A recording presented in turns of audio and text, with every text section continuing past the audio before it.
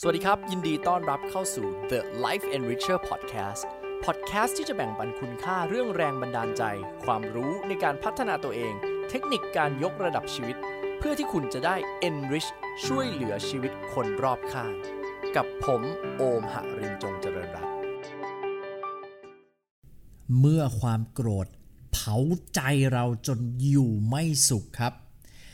ท่านผู้ฟังครับชีวิตเราเนี่ยไม่ได้เป็นพ่อพระเนาะโอมเองก็มีโหมดที่ขึ้นสุดๆโกรธปรี๊ดเหมือนกันแล้วก็มีโหมดที่แบบนิ่งสงบได้เหมือนกันรู้หรือไม่ครับสิ่งที่คุณกำลังเผชิญอยู่ถ้าคุณมีความโกรธจนรู้สึกว่าใจเราอยู่ไม่สุขมันไม่ใช่เรื่องแปลกนะครับแล้วมันก็ไม่ใช่เรื่องที่แบบโอ๊ยผิดปกติหรือเรามีปัญหาทางจิตใจไม่ใช่อย่างนั้นเลยนะครับและในความเป็นจริงครับผมอยากจะพาทุกคนมาเข้าใจว่าไอ้อารมณ์รบตรงนี้จริงๆมันมาเพื่ออะไรเพราะถ้าคุณยังโกรธใครอยู่ยังแค้นใครอยู่แล้วก็ยังรู้สึกเครียดกับสิ่งนี้อยู่จบพอดแคสต์นี้ผมจะพาคุณไปรู้สึกเบาสบายแล้วก็สงบกับจิตใจตัวเองได้ครับฟังให้จบนะครับก่อนอื่นเลยเรามาทำความเข้าใจอารมณ์กันนิดนึงนะครับอารมณ์เนี่ยมันมาเพื่อปกป้องเราเนาะสมัยก่อนเวลาเราเจอสัตว์ร้ายเจอเสือเจอสิงโตเราวิ่งเข้าไปสิงโตงาบหัวแฟนเราโดนสิงโตฆ่าไปเรียบร้อยแล้วคุณว่าคุณต้องโกรธไหมหรือคุณควรจะอยู่นิ่งๆแล้วก็สงบไม่เป็นไรเห็นไหมครับว่าความโกรธตรงนั้นมันทำให้มนุษย์เริ่มพัฒนาอาวุธในการป้องกันคนในครอบครัวความโกรธตรงนั้นทำให้มนุษย์ระมัดระวังมากขึ้นสร้างอาวุธมามากขึ้นเพื่อทำลายล้างอะไรบางอย่างเพื่อที่เราจะได้ผลลัพธ์หรือทำลายอุปสรรคสิ่งที่มันอยู่ตรงหน้าเราผมก็จะบอกครับว่าตั้งแต่หลายล้านปีก่อนสมองของเราสร้างความโกรธมาสร้างความแค้นมาเพื่อให้เราเอาชนะอุปสรรคครับแต่ด้วยความที่สมัยก่อนเวลาเราเจอเสือก็อยู่ตรงนั้นแล้วก็จบแต่ในปัจจุบันบางทีเราทำงานกับคนที่เราไม่ชอบเราโดนตอกย้ำความโกรธนั้นถี่ขึ้นบางครั้งเราเจอคนบูลลี่ในสื่อโซเชียลหรือพูดจาไม่ดีเรารู้สึกเราสามารถกลับมาเปิดดูโพสต์นี้กี่รอบก็ได้จนมันทำให้เรารู้สึกว่า 24/7 หรือ7 วัน 24 ชั่วโมงโอ้โหเราทุกข์ได้สุดๆจริงๆเพราะเราเปิดภาพเดิมฉายซ้ำแล้วซ้ำอีกซ้ำแล้วซ้ำอีกซ้ำแล้วซ้ำอีกมันทำให้ผมมองย้อนกลับไปครับในช่วงหนึ่งครับจะมีพี่ท่านหนึ่งชอบเล่าเรื่องนี้ให้ผมฟังว่า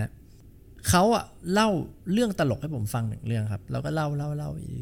ตอนจบปุ๊บผมฟังเสร็จผมก็ขำมันก็ตลกดีเสร็จปุ๊บเขาก็เล่าเรื่องเดิมครับรอบที่2เล่าเสร็จปุ๊บเสียงฮาในห้องเนี่ยมันก็เบาลงไปประมาณครึ่งต่อครึ่งปรากฏเขาก็เล่นมุกเดิมเล่าเรื่องเดิมตกมุกแบบเดิมรอบที่3รอบนี้ไม่มีใครหัวเราะครับแล้วตอนจบเขาก็สรุปว่าเนี่ยขนาดเรื่องตลกผมเล่ารอบที่3คุณยังไม่ขำแล้วเลยและไอ้ภาพในหัวที่คุณโกรธใครสักคนเล่นมากี่รอบแล้วทำไมยังต้องโกรธอยู่โอ้โหฟังเสร็จปุ๊บเฮ้ยเฉียบนะฮะเนาะบางครั้งครับเวลาเราโกรธหรือเราใจเราเนี่ยมัน burning มากมันเผาไหม้ในอกของเราเนี่ยเพราะเราเอาภาพนั้นเนี่ยแหละครับมาฉายซ้ำแล้วซ้ำอีกซ้ำแล้วซ้ำอีกตอกย้ำตัวเองขยี้ตัวเองไปอีกนะครับดังกับเพลงของโรสใช่ไหมที่เขาบอกว่าไม่มีอะไรจะทำร้ายเธอได้เท่ากับเธอทำตัวของเธอเองให้เธอคิดเอาเองว่าชีวิตของเธอเป็นของใครนะครับไม่มีอะไรจะทำร้ายเธอถ้าเธอไม่รับมันมาใส่ใจถูกเขาทำร้ายเพราะใจเธอแบกรับมันเองโอ้โหนะครับเนื้อเพลงนี้เป็นเนื้อเพลงที่โอมฟังแล้วโอมชอบมากเลยนะครับเพราะมันสะท้อนชีวิตของเราจริงๆครับว่าถ้าเราไม่แบกมันไว้เราก็ไม่ต้องโกรธครับแต่อยู่ดีๆเราจะไปวางมันได้เลยจริงเหรอคุณโอม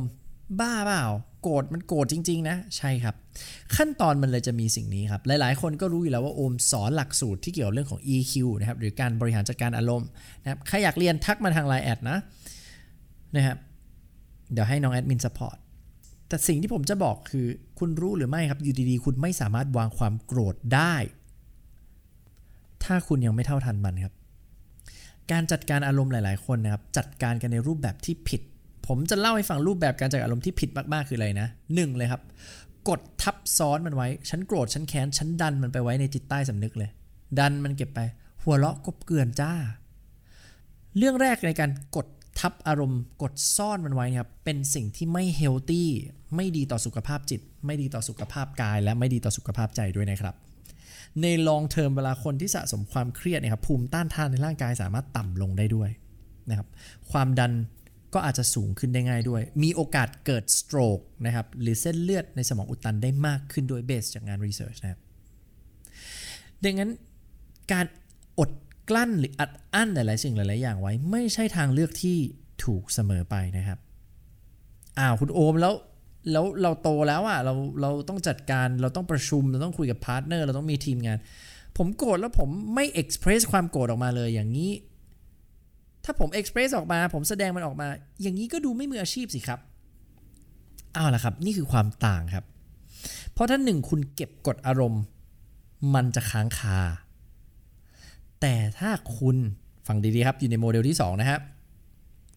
ถ้าคุณไม่เท่าทันมันคุณมีสิทธิ์ครับฟังดีนะครับคุณมีสิทธิ์ที่จะ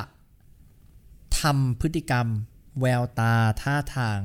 ที่โมโหออกมาเรียบร้อยแล้วโดยที่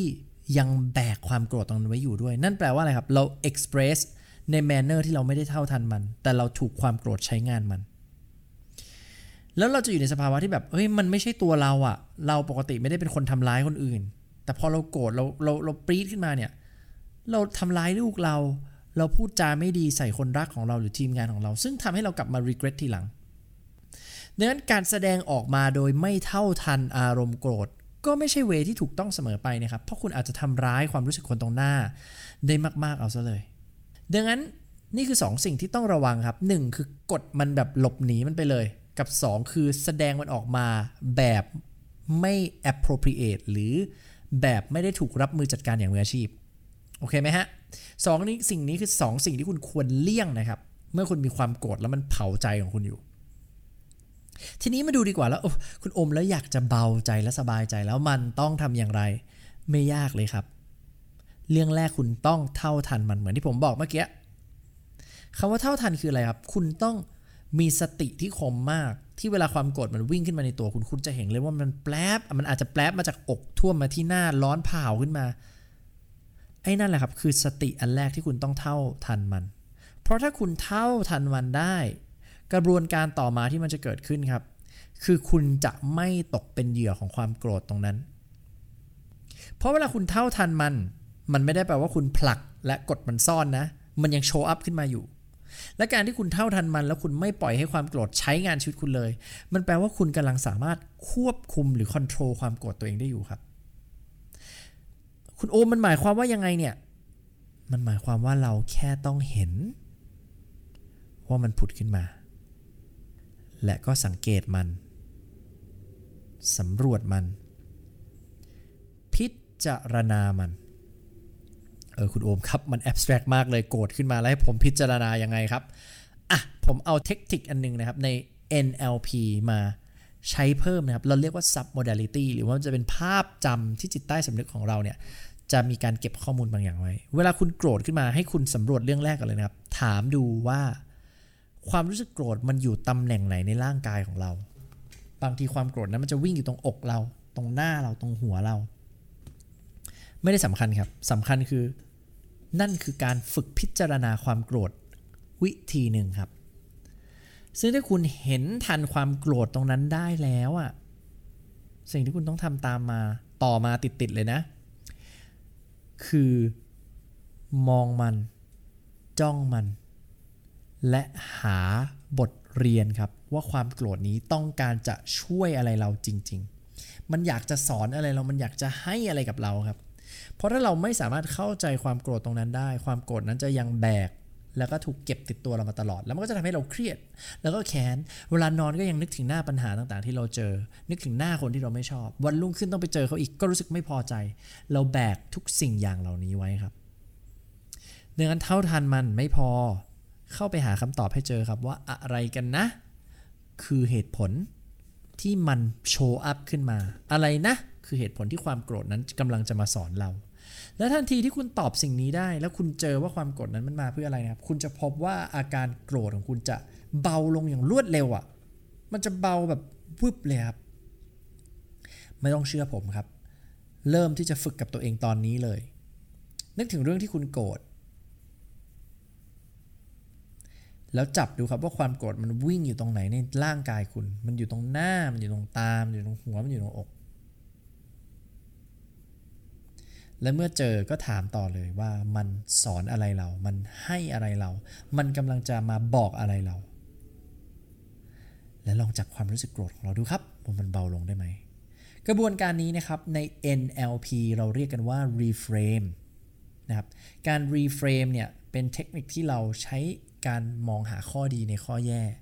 และถ้าคุณทำแบบนี้ได้ครับคุณจะสามารถดับไฟความโกรธในใจของเราได้ทันทีและให้พูดก็พูดนะครับหลายๆครั้งเวลามันมาที่ความโกรธเนี่ย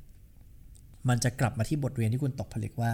คุณต้องเรียนรู้ที่จะให้อภัยคนอื่นหรือคุณจะต้องเรียนรู้ว่าจริงๆการที่คุณโกรธต่อไปไม่ได้ส่งผลดีอะไรกับชีวิตคุณเลยและจริงๆบางทีความโกรธอาจจะอยากให้คุณพัฒนาตัวเองมากขึ้นเพื่อจะได้ไม่ผิดซ้ำหรือไม่โดนหลอกแบบเรื่องเดิมๆอีกแล้วและบางครั้งครับความโกรธมันก็มาเพื่อบอกว่ารักตัวเองให้มากกว่านี้บ้างนะโอมเป็นกำลังใจให้กับทุกคนนะครับได้ก้าวข้ามความโกรธที่มันเป็นไฟเผาอยู่ในจิตใจของเราและให้กลับมาเจอตัวเองในโหมดที่มันเบาสบายได้ทันทีครับเป็นกำลังใจให้ทุกคนครับสวัสดีครับสำหรับใครที่มีคำถามนะครับอยากจะถามอะไรโอมให้ทักเข้ามาใน Line แอดนะครับ @lifeenricher นะครับแล้วอยากให้โอมมาถามตอบเรื่องอะไรสำหรับเรื่องราวการพัฒนาตัวเองนะครับยินดีครับแล้วเดี๋ยวเราเจอกันใน EP ถัดๆไปครับสวัสดีครับ